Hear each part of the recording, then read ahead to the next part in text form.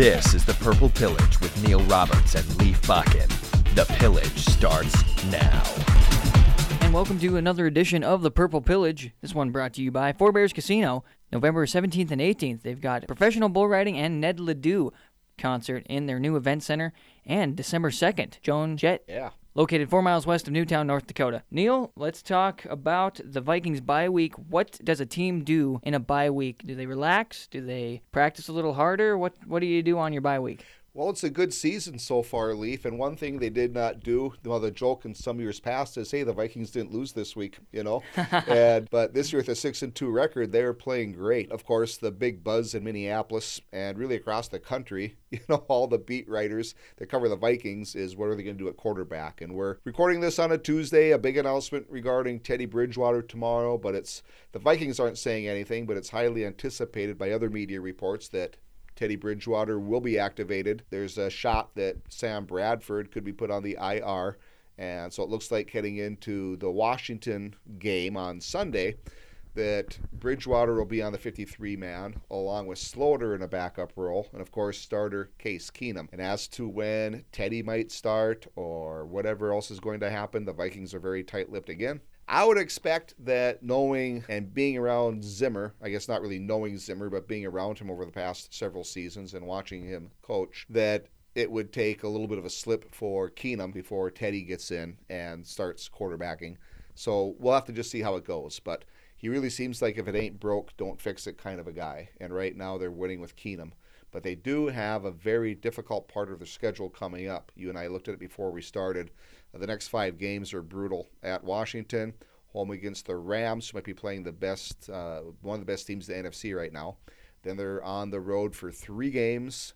Thanksgiving Day at Detroit, and then off to Atlanta, and then off to Carolina. Not a fun stretch of games for the Vikings, and they're all winnable, but interesting stretch. So we'll see what happens there. And of course, injuries play a big part, on and on and on. You just never know what kind of scenario this is going to undertake and what might unfold over the next several weeks. But for now, I'm guessing that Case Keenum is going to be the starting quarterback until he hits a rough patch. That old line's going to have some difficulties. All good pass rushers coming up against, the Redskins, Rams, and Lions. All bring it on that defensive line. Let's step back a little bit and talk about Monday night's game where the Packers and the Lions went after it.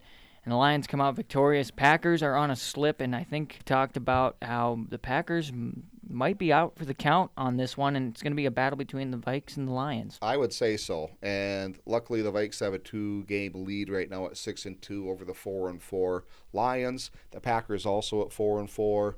And Chicago at 3-5. Yeah, it looks like it's going to be between the Vikings and the Lions. And Matthew Stafford looked very good on Monday night. Of course, the Vikings, if they lose to them, that would give the Lions a sweep for the season. All that being said, it's going to be a dogfight. And as a Viking fan, you just want them to get in. Preferably win the division, but you want them to get in. And right now at 6-2, they're in pretty good shape. Last year we saw them go in a major skid, and they couldn't get out of it. So you just hope that doesn't happen in the second half here. And I don't think it will, Leif. The way their defense is playing right now, I think they're going to be in a lot of these games. Keenum, if he doesn't lose them, they could win several of these. I'm thinking 11-5 maybe on the year. That's maybe wishful thinking, but I think they could be 11-5 at the end of the year, and that would probably put them winning the division. Well, taking a look at the schedules of the other NFC North teams, the Lions actually have the easiest looking in the next 8 weeks. So the Lions hit this thing as hard as they can with the Browns, the Bears, and the Vikings. Ravens, Buccaneers, Bears, Bengals, Packers. That's how it looks for them. I mean, you hate to say it this way, but that looks pretty easy compared to the other 3. Yeah, that looks like a 7-1. Yeah, a good stretch, as you said, Leif. Without a doubt, the advantage of the schedule goes. So the Vikings are going to have to win some ball games here. We have no player of the week since there was no game. Trinity Health bringing you the player to watch this week against the Redskins, located in Minot, but also located in Belcourt, Devils Lake, Garrison, Kenmare, Mohall, Newtown, Velva, West Hope, and Williston. Neil, your Trinity Health player to watch. Well, let's go Teddy Bridgewater. I mean, that's the big scoop right now, and I'm not saying that Bridgewater is going to come in and start or anything like that anytime soon. But as far as the buzz goes, and as you look at the franchise going forward, Leif, it's going to be interesting to see how these last 8 games do unfold. And if the Vikings do stay in contention and do stay atop of the division, what kind of decisions do the Vikings make with that quarterback situation. I'll just hop on the bandwagon with all the other national media, I guess, right now, and throw Teddy Bridgewater's name out there as a player to watch over the next 8 weeks. It's funny. Trinity Health in Minot, North Dakota. Mentioning Trinity Health with Teddy's near career-ending knee injury, right? So, yeah, no pun intended on that one. Thanks to Trinity Health for our player to watch this week. Well, let's talk, Neil, about the Redskins game itself.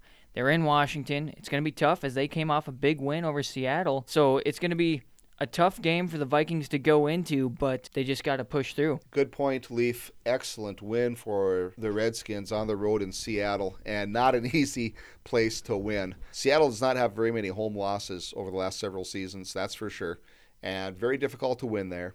And you just sense that the Redskins were sticking in that one. Kirk Cousins, another gutty quarterback, I'll tell you, they were knocking him down all day, but he stood in there and just took hits and kept making throws and took hits and kept making throws. Very impressive win. Their defense is no slouch either. Very good pass rush, very fast D-backs and linebackers. The Vikings are going to see a very formidable defense when they head down to Washington. In a game like this, the Vikings are just going to have to outplay Washington and hopefully get into a game like Washington just had in Seattle, where you keep the score down and it's a dogfight and it comes down to a late possession, and hopefully the Vikings make fewer mistakes and get a big play at the end.